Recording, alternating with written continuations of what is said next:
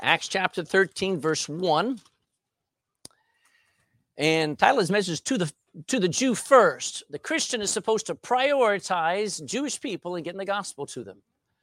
But you're supposed to also make sure you're pursuing the lost, no matter who they are, no matter what culture they are, because we are very selective about who we think will listen to the gospel. So Acts chapter 13, look in verse 1. Now there were in the church that was in Antioch certain prophets and teachers. Notice the names as Barnabas and Simeon, that was called Niger, and Lucius of Cyrene, and Manaen, which had been brought up with Herod the Tetrarch, and there's Saul. As they ministered to the Lord and fasted, the Holy Ghost said, "Separate me, Barnabas and Saul, for the work whereunto I have called them." And when they had fasted and prayed, they laid their hands on them and sent them away. Now jump down to verse 5. And when they were at Salamis, they preached the word of God in the synagogues of the Jews. Remember that. They go and they seem to always end up in the synagogue of the Jews. Not because they're Jews, not anymore, they're Christians. They go to the synagogue because they're supposed to go to the Jew first before they talk to the Gentiles. And then something happened in verse 5. It says, and they had also John to their minister. So John volunteers and comes along. Look down at verse 13. Now when Paul and his company loosed from Paphos, they came to Perga and Pamphylia, and John, departing from them, returned to Jerusalem. All right, so at this point, we've got two active churches. One down in Jerusalem, where tens of thousands of believers are just, it's a beehive of daily in the temple. In every house, they cease not to preach and teach Jesus Christ. And there's a second one in Antioch, mixed with Jews and Gentiles. It is the future of the church is not just going to be one ethnic group. Now, I know that there are, especially even in Cork, there are Nigerian churches. There are churches that are just this type of nationality. There are churches that are just, Jesus never designed that. Jesus said, you have one master and ye are brethren. You're all family, no matter what race you're from, no matter who you are, where you've been. A church is filled with sinners, okay? And as these two active churches send out two missionaries, and they're got one job. That's to fulfill the Great Commission, which is Mark 16:15. Go ye into all the world and preach the gospel to every creature. Now, I took that a little bit literal. When I got called to preach, I preached to the squirrels for about 3 months because I couldn't bear the fear of standing in front of people. But trees got the gospel and bushes, right? But I was preaching to every creature. But you're supposed to preach to anything that moves. Now, during that, as excited as that, John Mark quits. In the middle of all that, he had started so well. And we're going to actually look at him later on. But John Mark quits, and he's a volunteer. He's not actually called to go with Paul and Barnabas, but that's okay. Barnabas is going to encourage him, going to pick him up and get him back in the ministry. And he actually ends up writing the Gospel of Mark. So sometimes we think, oh, I quit. It's over. I'm a loser. No, you're not unless you stay quitted. So here goes John Mark. He's leaving, but Paul and Barnabas just kept going. Now in the ministry, I've been at this here in Ireland 28 years. Before that, in New Jersey for 8 years. Folks and teaching Sunday school before all that. I've seen volunteers come and go. I've seen people come to church and leave. But there's just something about knowing God's will and knowing the call of God in your life, knowing where you're supposed to be. And when it's time to be at church, you're there. And when something needs to be done, you do it. You look around and you may be the only one doing it, but there's a burden in your heart. And I pray every one of us have that burden. It's not just on pastor to always be here, always doing this or doing that. That's for all of us. I know people leave, so be it. Jesus said to his own disciples, are you going to go away as well? Peter says, we ain't going nowhere. You have the words of eternal life. And they stayed with him at least until the cross. Blew a tire there. They come to a place called Antioch Pisidia. Now, just for fun, I show these maps. You may not be fascinated by them. I am fascinated by geography. But this is a map. If you can understand, this is the Mediterranean down here. This is the Mediterranean Sea. This is Syria. Israel's down here. Jerusalem's down here. They've spent now several months in Antioch. They have traveled, once they got called to an island called Cyprus, been to Salamis and Paphos, and now they've headed up, and they're all the way up in what we call modern Turkey, all the way up in Antioch of Pisidia. And that's the next place we're going to pick them up as they go on their journey. When I was a kid, we would go on holiday once every 2 years or 3 years. And what did my dad do during that holiday? He would take pictures of us. Okay, so we never realized the background, I think. He would take all those pictures, and they were usually slides, and he would get them processed. Does anybody remember sending off your photo film to get processed? Well, anyway, get the slides back, and then he would call his friends and sit down and he would go through the trip with his friends. Can you imagine the torture? They were really good friends. All right. Well, we're not actually doing that here, but we are watching a slideshow of events going on in that early church. Why? Why would we spend our time going through this? Because that's our pattern. That's our pattern. This is how we should be moving, on the move, going. Doesn't matter where, we just go. So they come to Antioch of Pisidia, and they enter a Jewish synagogue. Let's look there in verse 14. We're in chapter 13, verse 14. But when they had departed from Perga, they came to Antioch in Pisidia and went in the synagogue on the Sabbath day, and they sat down. So Paul and Barnabas, when they get into Antioch of Pisidia, they look for an opportunity to preach. And where did they start? They started with the Jew first. Now, as I said just a moment ago, Barnabas and Saul are no longer Jewish. And really, I may by nationality be American, be Texan, but I am not really American. You know what I am? I am Christian. I am a Christ follower.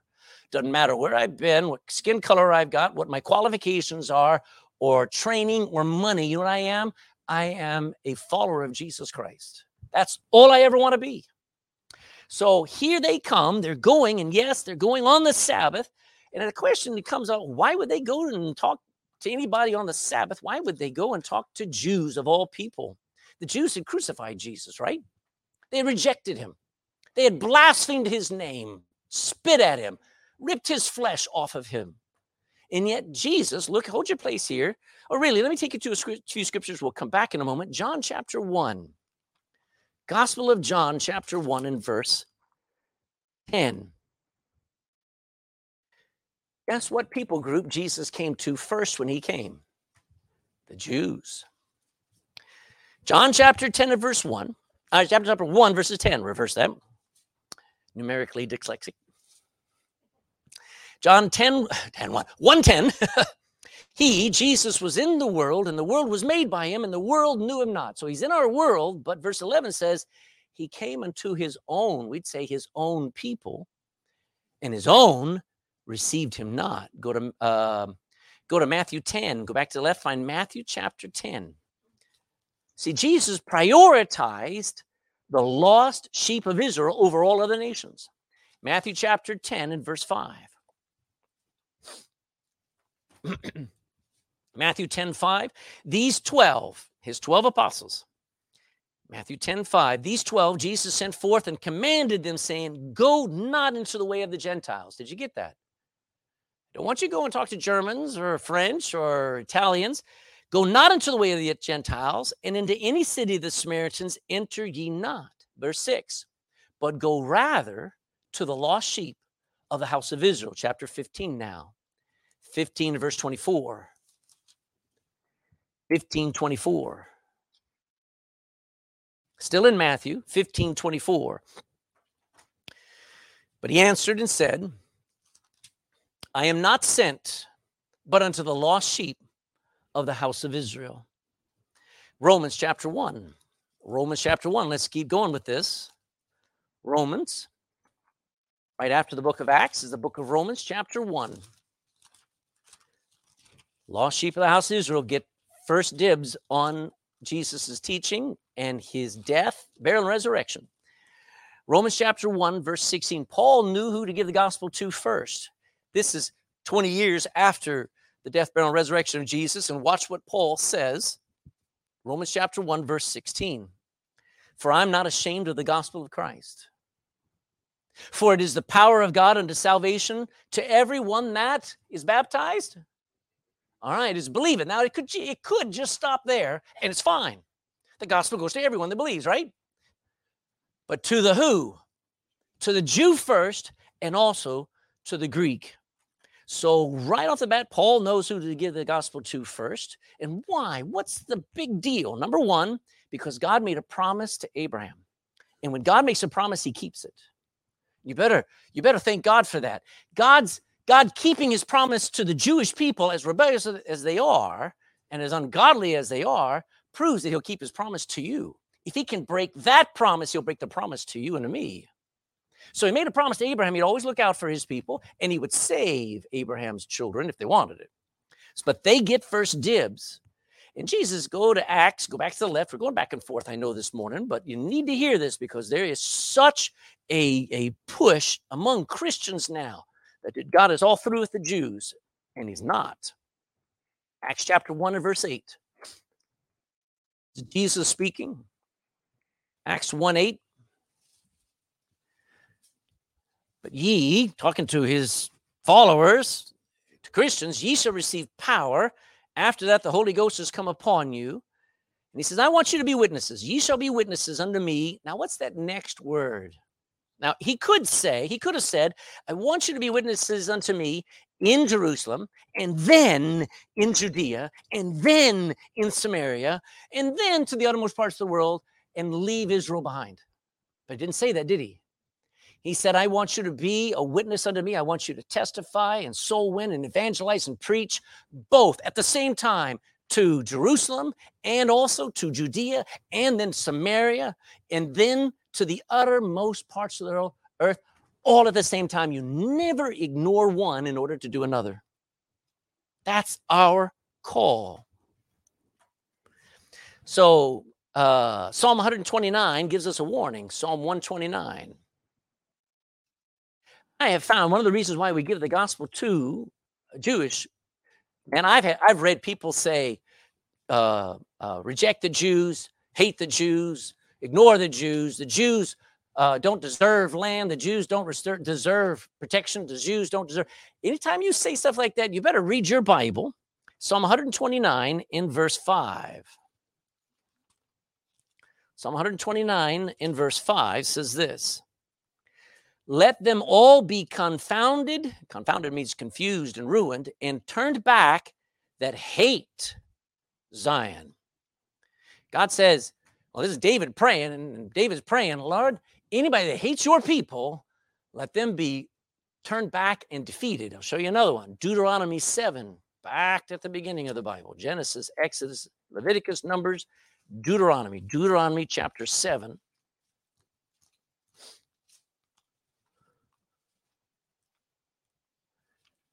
Deuteronomy chapter 7 and verse 15.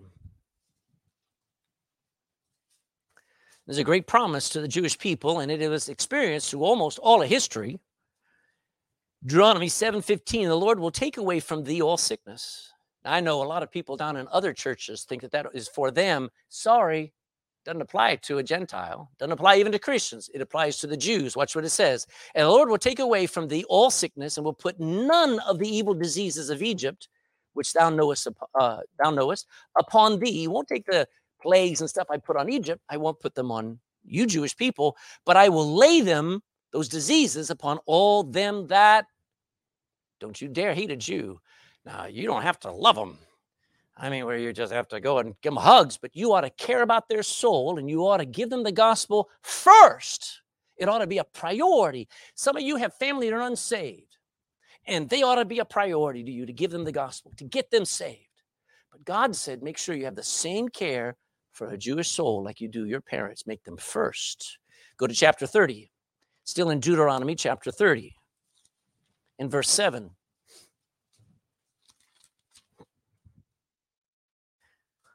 The Lord thy God, Deuteronomy 37, and the Lord thy God will put all these curses upon thine enemies and on all them that hate thee, which persecute thee. You can go through history, and I can give you a couple of interesting points about each nation that used to pray for the peace of Jerusalem, used to have Christians who cared about Israel, and the nations that used to back and support the refounding of the Jewish nation back in 1948. And when they turned against Israel, Their economy collapsed. Their nation is 13th rate. And you don't mess with Israel. End of story. You pray for them.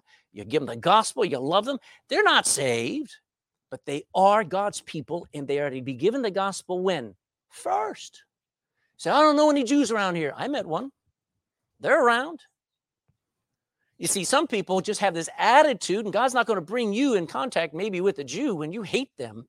Matter of fact, you ought to be afraid because God will put trouble on you when he wants you to love them. If you can't love a Jew, who are you loving when Jesus was a Jew? What is your problem? I know a lot of Christians have that problem, and they make money hating the Jews. They will be cursed, and they will pay for it, either at the judgment seat of Christ or at the great white throne judgment. Go back to Acts chapter 13. Man, love them. I'm glad a woman looked at a rebellious teenager coming into a coffee shop late at night on a Saturday night, and she didn't look at me and go, he's not worth giving the gospel to. I'm glad she didn't look at me and go, they'll probably reject it. Nope, she pulled out, there were me and two of my friends, and she went and pulled out 3 gospel tracts and gave us what for? Gave us the full dose of the gospel. And she'd tell you, if she was here today, she'd tell you because she loved people she didn't know. She actually loved, and she did it in kind.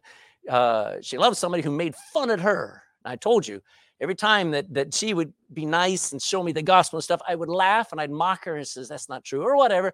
And then she would mock me back. See, Texans do that, and we know each other, love each other. But she cared about my soul at 11 o'clock on a Saturday night. Amen. You need to try it sometime.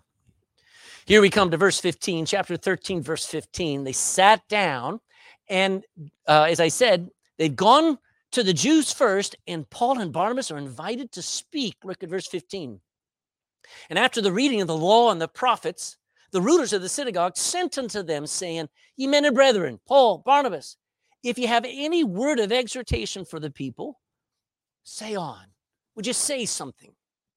Now, during a synagogue service, the first 45 minutes is reading about 4 chapters of what's called the law, Genesis to Deuteronomy. And so they read through every year the entire Torah, the law. And they've just finished reading a portion of Genesis or Exodus, Leviticus, wherever they just finished. And then they're looking around going, anybody got a message? Anybody got to preach? Sirs, you look knowledgeable. I don't know how they could tell. Maybe they were talking to him before the service. I don't know. But they said, sirs, could you preach? And believe me, when Paul heard that, what did Paul do? He jumped up and he says, I've got a message. And he stood up there, and it was just like, this is our open door. So now we're just going to read. And this is Paul reviewing history, chapter 16. And as he looks at history, and I know you probably didn't like history when you were in school. It was just names and places and numbers. But there is something going on in history I want you to see. Look in verse 16. Then Paul stood up and beckoning with his hand said, Men and brethren, men of Israel, and ye that fear God, give audience. Listen to me for just a moment here. Verse 17, the God of this people of Israel chose our fathers and exalted the people when they dwelt as strangers in the land of Egypt, and with a high arm brought he them out of it. What are we talking about? The time when they were in Egypt and they became slaves, and God honored them and brought them out. Verse 18, at about the time 40 years suffered he their manners in the wilderness. He put up with them. When he had destroyed 7 nations in the land of Canaan, he divided their land to them by lot. And after that, he gave unto them judges about the space of 450 years until Samuel the prophet. And afterward, they desired a king. Oh, they wanted to have a king like all the other nations. And God gave unto them Saul, the son of Kish, a man of the tribe of Benjamin, by the space of 40 years. And when he had removed him, and God does sometimes have to remove wicked rulers, amen? Sometimes it's a good thing to do. Here he raised up unto them David to be their king, to whom God, gave testimony and said, I found David, a man after my own heart. You ought to circle those words. which shall fulfill all my will. Here, you know what history is? Did you ever hear this phrase? History is not just progress of time. It is his story. It is God's story working out a plan in the lives of people. And he reviews this history. And the history of Israel is the most important history to learn. I've learned a bit of Irish history. Haven't understood half of it. Wow. All right. I've read American history. My favorite is Texan history. But when it comes to the most important history to learn, God gave you one book to learn real, purposeful history that has a start and has a goal and is working towards that goal. Because when you learn the history of Israel and you watch what Israel went through, it's your life following. I mean, it's absolutely breathtaking. They were saved by the blood of the Lamb. They were fed with manna every day. God provided them. Jesus said, give us this day our daily bread. Something I need to every day. They came out and God took them through the Red Sea as a picture of getting baptized, going under the water and coming out. They had already been saved. After that, they got baptized. When they were in the wilderness, they had to learn to trust God. What did they do instead? They complained. And God said, we're going to go around again until you learn to praise. And for 40 years, they went around. Then they came into the promised land. The promised land is not heaven. That promised land is a picture of the victorious Christian life where you're finally where you ought to be, serving God in the will of God, and you're defeating every enemy. That history is our history. Don't just look at the Old Testament. Oh, there's just names and places and numbers. No, it's his story working out our redemption. So Paul then is going to focus on a climax. He's going to focus on what is super important. Look at verse 23. Remember, we talked about David there.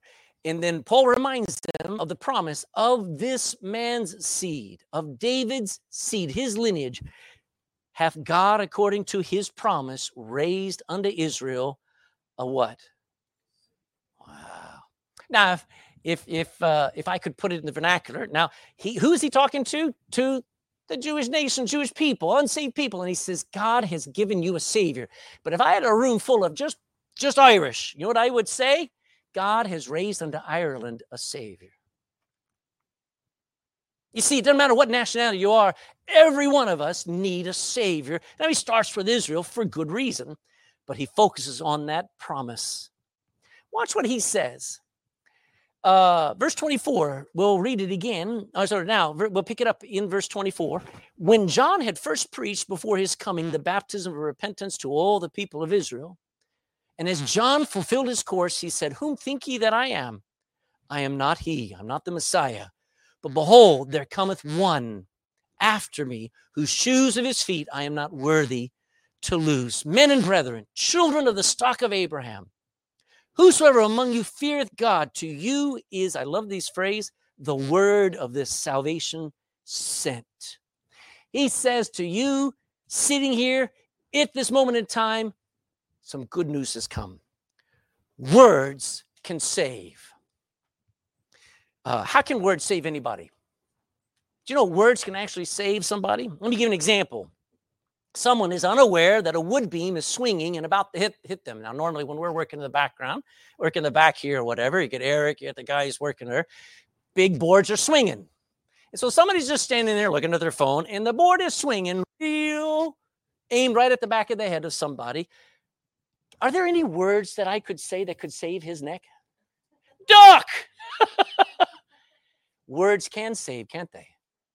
How about somebody, they're driving along, and they get a text, and so they're looking at their phone, and you're in the back, and you look up and you go, keep your eyes on the road. Those are words. That's all I can do. I can't grab the wheel, but I can speak the words, and I can tell them, don't look at your phone. Drive. And that could save my neck, his neck, and all the people maybe that you crash into. Do you understand? Words can save. And we've been given a book that has given us warnings and right ways to live, and it can save a soul if you believe it. That is God's word to us.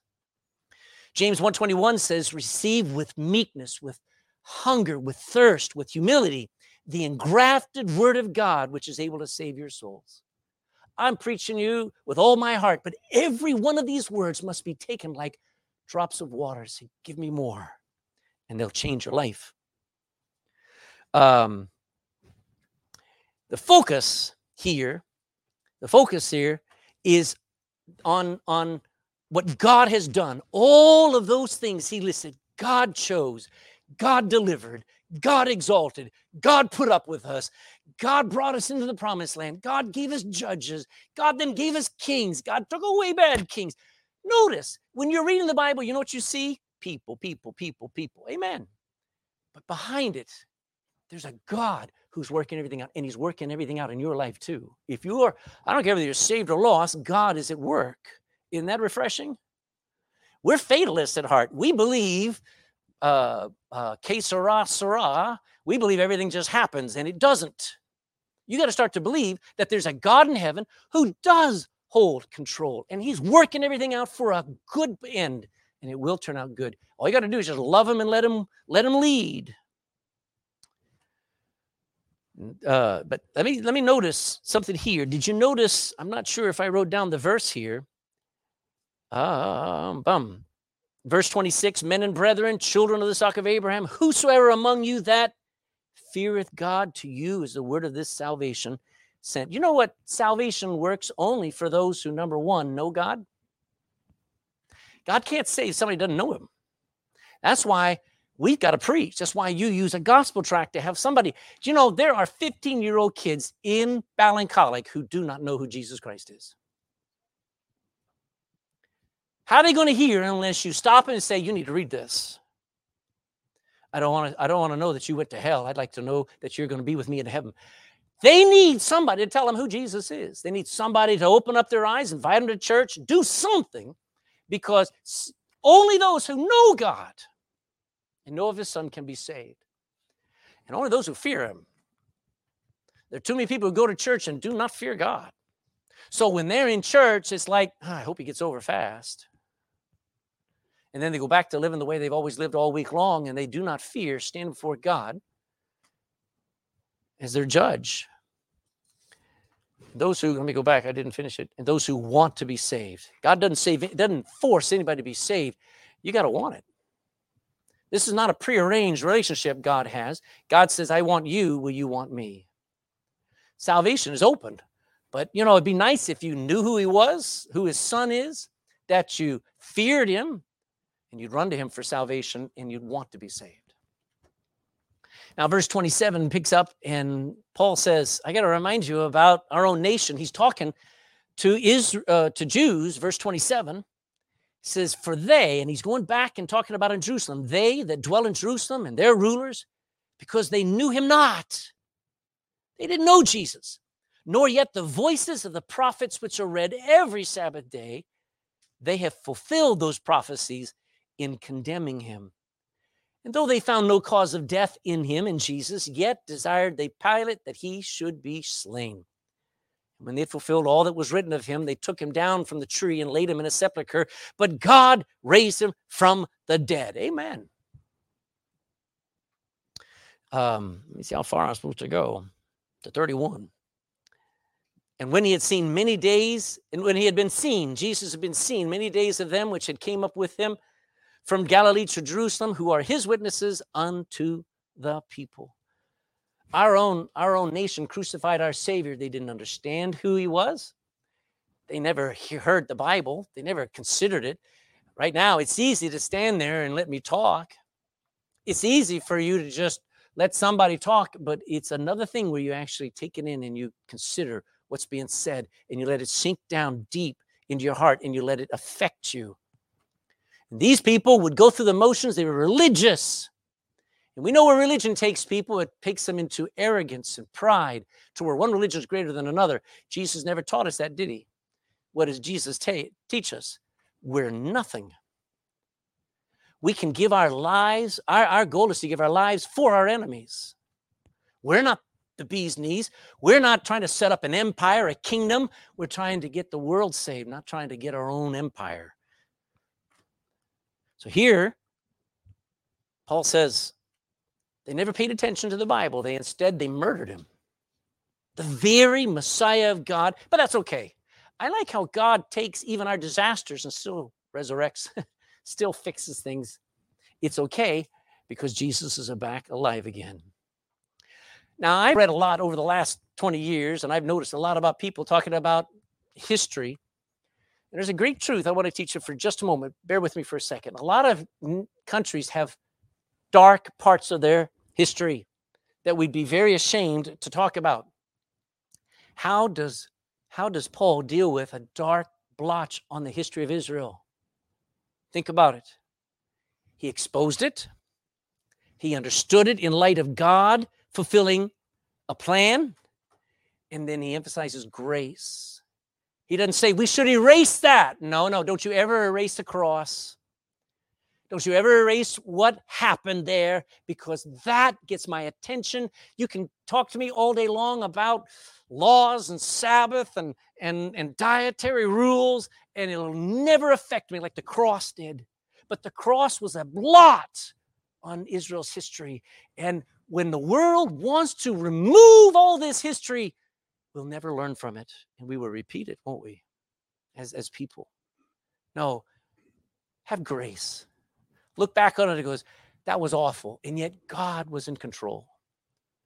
We need a lot of Christians back in government who back here can say, yep, that was a bad time. We did wrong and we're not going to do it again, but we're not erasing history like they're trying to do all over everywhere. Because we have some great news. Verse 32, Paul continues, we declare unto you glad tidings. You know what those two words are? The gospel. Glad tidings. Good news. How that the promise which was made unto the fathers, God hath fulfilled the same unto us, their children. In that he hath raised up Jesus again. What is the main focus of the preaching of Jesus? He's alive. Not that he blesses, not that he gives good gifts, not that he makes the world spin. That's not the big deal of Jesus. What's the big deal? He was dead and he's alive again.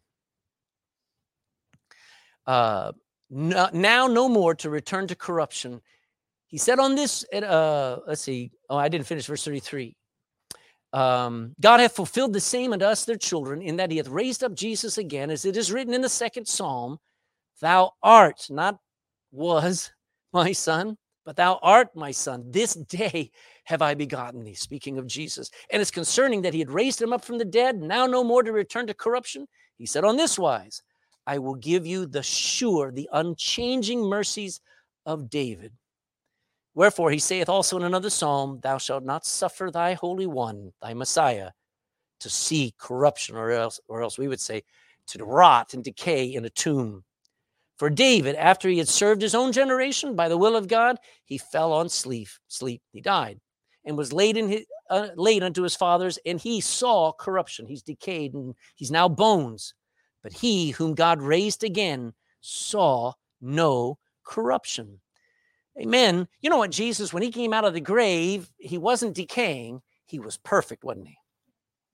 So the promise was that, number one, the scriptures that promised the bringing of a Savior promised to raise him again from the death. Even though God's own people crucified him, God said, it's okay, I promised that I'd give you a Savior. I also promised I'd bring him back again. You can't mess with the plan of God. You can't ruin it. You can skip out of it, but God's plan is going to go ahead anyway. You can't fail so bad that God can't fix it. Amen. Some of you should say amen. Then he talks about, this is the whole point of this whole sermon. He talks about the gift of God, and this is absolutely precious. Verse 38, be it known unto you, therefore, men and brethren, that through this man Jesus is preached unto you the forgiveness of sins. Remember that. And by him all that believe are, second thing, justified from all things from which he could not be justified by the law of Moses. Look at the gift of God is actually like a coin. If you ever pick up a coin, there are two sides to the coin. It's one thing, but it's got two amazing sides. The first side that is given there is the gift of the forgiveness of sins. What kind of sinners can God forgive? People who killed his son. He can forgive them. Wow. If you had a son and somebody murdered your son, would you be able to forgive them? Probably not. And yet God can forgive the people who murdered his son. So don't tell me, it's been a long time since I've heard somebody say this, but I've heard it where somebody said, I'm too far gone. God couldn't save me. Wow. God can go still lower. He can save anybody. He gives the forgiveness of sins. He forgives not good people, but the worst people. It is available through the life and the death and the resurrection of Jesus Christ, not by the law of Moses. Forgiveness may not mean much to you, but when your wife has had enough of your shenanigans, gentlemen, when she is super angry at you, and she is not only giving you the cold shoulder, but has given you the frying pan and the door, that is when you will desperately need forgiveness to have any kind of home life. Amen? That's when you know you'll need forgiveness. And when you have 3 traffic tickets and have to go to court and are facing losing your driver's license, that's when you'll seek forgiveness from the judge, won't you? You'll know how valuable it is if the judge declares, forgiven. Wow. We don't value forgiveness like it's gold, but we ought to. The forgiveness of sins. I heard it explained this way. Somebody says, I don't believe in God's laws. Well, let's go by your own laws. Let's go by your own standards. Let's look at your conscience and see what you think is right and wrong, and let's judge you by that. Have you always kept that conscious list of rules?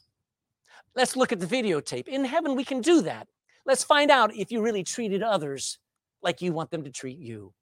Let's see if you really were just nice to people, that you never hurt them. Let's see if you were really that good. And all of a sudden, one, by your own standard, you will know you have broken your own conscience and your own laws.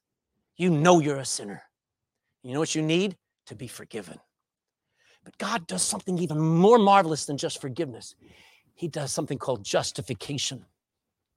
And he gives it away. To justify means to correct someone's criminal record. If I had a page here and I had, I'll use Tom over here. Tom's got a list of crimes. Probably be 4, 5, 15 pages maybe. I don't know. Anyway, crimes. And he's going before the court. And he begs for forgiveness. And the court says, forgiven, but who's going to pay for these crimes?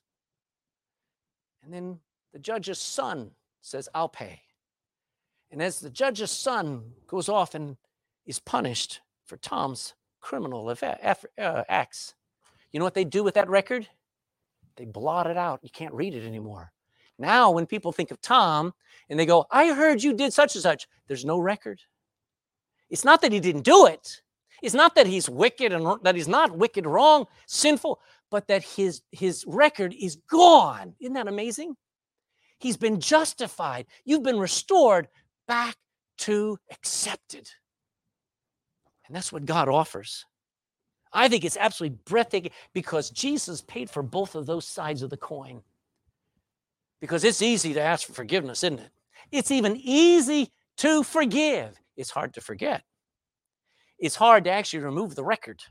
If you ever want to have a happy home, have a short memory. Pray for, what is that where you lose your memory? I'm losing it right now. Pray for a short memory, because when you keep all the records of what your wife has said and all the records of what your wife has done and all the stupid things your preacher has said and all the things that your neighbor has done, you're cursed. God asks you to forgive and, yes, forget. By the grace of God. Not because they're good or worthy, but that's the gift that God gave you. Warning, look at verse 40. Beware. Therefore, lest that come upon you which was spoken of in the prophets, behold, ye despisers, and wonder. Those of you who despise what I'm saying, I want you to be amazed, and then you'll perish. For I work a work in your days, a work which ye shall in no wise believe, though a man declare it unto you. What a scary thing. Keep going. And when the Jews were gone out of the synagogue, the Gentiles besought that these words might be preached to them the next Sabbath. Now, when the congregation was broken up, many of the Jews and religious proselytes followed Paul and Barnabas, who, speaking to them, persuaded them to continue in the grace of God. We'll come back in a moment. We keep going. During the next Sabbath came almost the whole city together to hear the word of God. But when the Jews saw the multitudes, they were filled with something. Something didn't click. It happened. Some of them took it seriously and others didn't pay attention. The warning was God's gift can be missed. He said, hey, pay attention. Because what's being spoken to you, though it's being spoken by a man, it is the work of God, and you may miss it. It's just like I thought of these guys who are riding on the bikes, and they're coming around a curve, and there's a crowd there, and they've got ice cold, clear, refreshing bottles of water. And here comes one of those bikers, and the person's holding out the bottle of water, and the biker says, I can't be distracted, and just passes right on. And there's not another bottle for another 10 miles. And there are people in this room who come, and I'm holding out the water to you. I'm telling you, the water's available, the water of life. You can get saved today, and you'll just keep on going. You can miss it. You can skip it. It's not that it's not available. It's not that it's hard. You just put it off. You just put it off. Paul says, what I'm preaching and offering is a passing moment. And the opportunity to get forgiven and justified can be gone in just 10 minutes. 2 Corinthians 6:2 says, I've heard thee in a time accepted, and in the day of salvation have I succored thee. I've helped thee. Behold, now is the accepted time. Behold, today is the day of salvation, not tomorrow. And the gift of God is forfeited constantly. People have ignored, do you know, in most things, there's a use-by date. Have you noticed that? Yesterday morning, I went and I had my coffee. There's no milk. So I reached up and I got some cream. Oh, I like cream. I just don't try to drink it too often with cream because I love it too much. So I took out the cream, opened up the top, put it in the top, poured out the coffee, made another pot. I missed the date. It was too late. Okay, not unless you want yogurt. I don't know.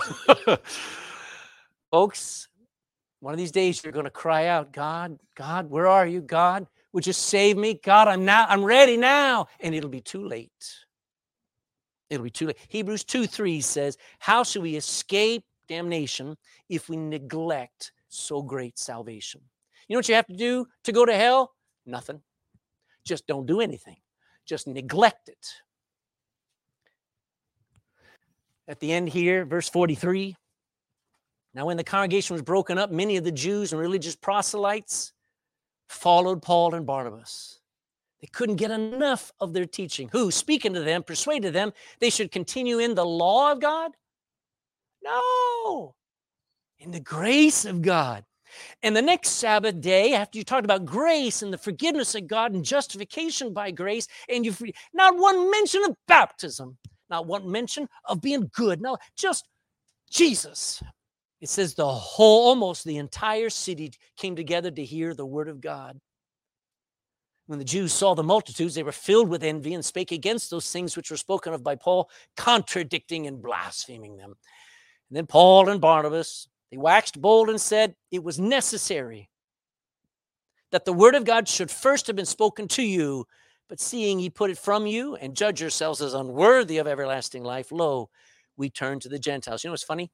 It's as if he's saying, we're never going to talk to another Jew. He can't do that. Paul, all his life, keeps going back and witnessing to Jews because he knows, I got to love them. He says, I wish I could go to hell so that they could get saved. He knows he can't, but he could wish it. Verse 47, for so hath the Lord commanded us, saying, I have set thee, Jesus, to be a light to the Gentiles. That's in Isaiah, that thou shouldest be for the salvation, not only to the ends of Jerusalem and Judea, but the ends of the earth. There was a great awakening. There was an emphasis on the grace of God. I mean, what a church service. You know how everybody came out? Because everybody that heard them went out and said, you need to come hear of the grace of God. Do you know, we could double in size if everybody just went out and told people about the grace of God. Because I think people are tired of religion. Would you agree? So how about telling them there's somebody different than all the laws and all the expectations? Let me tell you, come to church and hear about Jesus. Almost the whole city came. But there was also envy and rejection by unbelieving Jews. Paul and Barnabas didn't mind it. They accepted it. Matter of fact, they brushed the dust off their feet and they says, we'll go on. We're not even going to carry this event with us. We're not this memory. We're just going to go on and we're just going to enjoy the work of God, because the Gentile believers were glad. I think that is so cool. They love the gospel. Now, let's show you a good verse here that's pretty misunderstood by most people. Verse 48.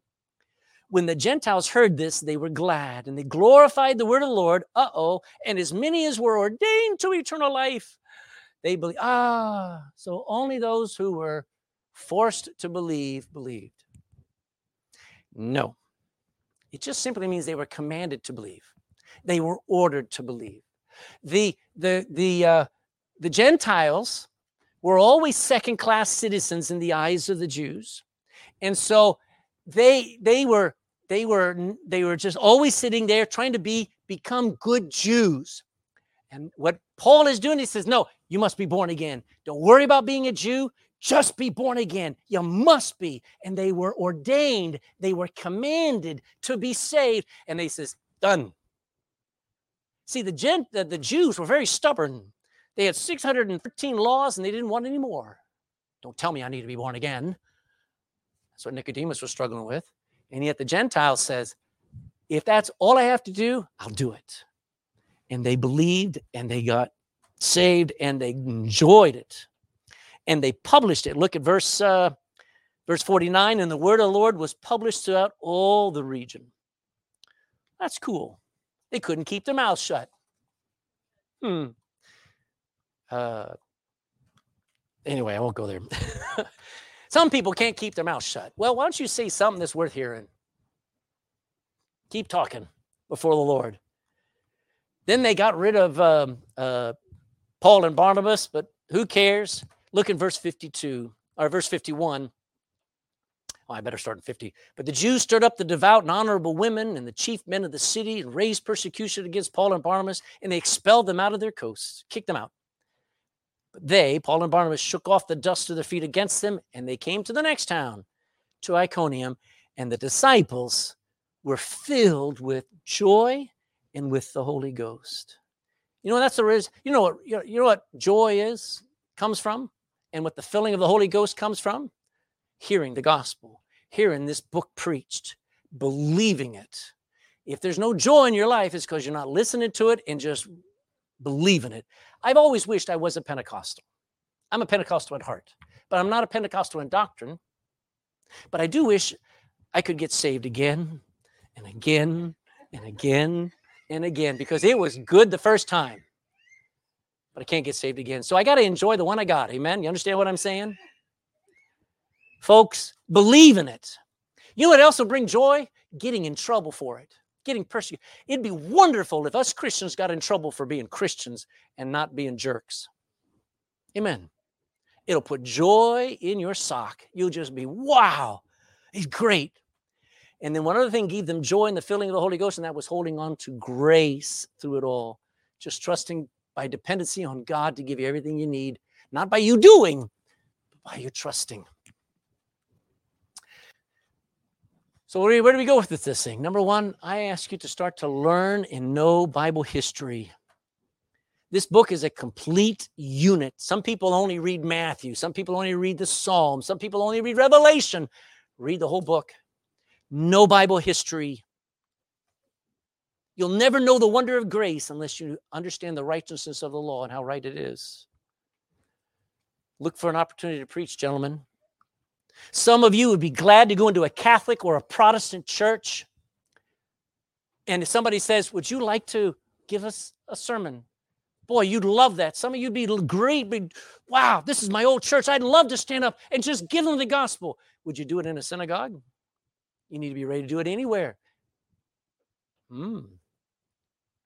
Pray for an opportunity to talk to anybody. I don't care whether they're Jew, Muslim, Irish, Texan.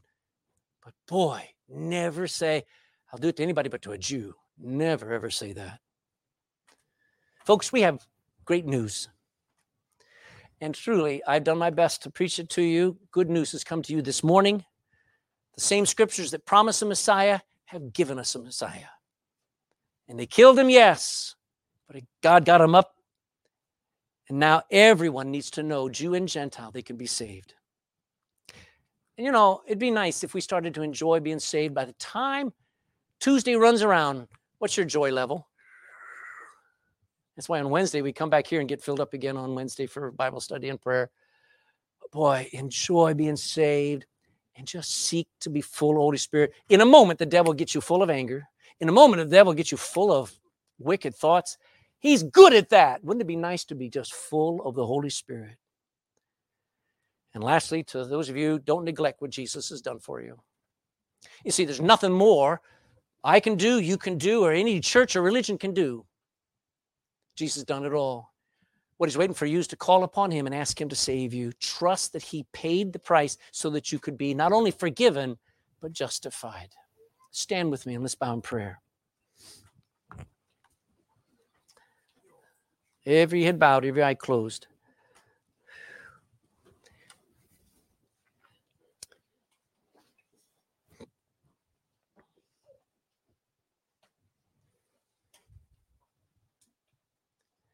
It's amazing to me, Lord, that you care about people who don't really care about you. You love people who hate you. And you went out of your way to allow people who hated you to murder your son and reject him. And yet you still offer them forgiveness. Who are we to think that we're any better? And that if Jesus had come to Ireland, that he would have been treated better. Lord, we are sinners. We are wicked, vile, lost, and on our way to hell without hope if we're not saved. And salvation is not an accomplishment. It's a gift.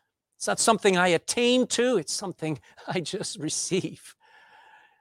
And it changes my life. It changes my destiny. It changes the course of my history. It changes everything about me. And in this room, there are many people who have the proof of that change. And the grace of God has been at work in their life. And they yearn more than anything to become more and more like Jesus, not like Moses, not like some saint or some prophet, but like Jesus. But in this room, there are going to be people who have never yet reached out and grabbed the water of life. And they're going to race right on by, going to head back into their cars, back to their homes, back to their lives. And this could be today be the last chance they could get saved. We have no guarantee of tomorrow, much less even 3 hours from now. Who would take that water of life? Who would accept the gift of God, which is eternal life? Is there anybody who would cry out and say, God, be merciful to me, a sinner, and save me? Lord, if somebody would cry that, you promise, whosoever shall call upon the name of the Lord shall be saved. There's not a fancy prayer. You'll even help them pray. You'll even help them just believe if they would want to. So, Father, with nobody looking around, Lord, Paul poured his heart out. Yeah, a lot of people rejected him, but a lot of people loved and responded and got saved, and a church got started and got on fire because of grace. And the preaching of the gospel and the resurrection of Jesus Christ. These are the core of the gospel, and we need a good dose of it again. We need a revival. We need your blessing. And if anybody in this room has gotten saved, I pray they tell me. If they got questions, pray they come talk to me. As we go for this baptism, may we rejoice. This is not a step to salvation. This is saying, I am saved, and my steps now are governed by the word of God. I'm going to follow Jesus for the rest of my life. Bless as we go. In Jesus' name, amen. We're going to sing a song.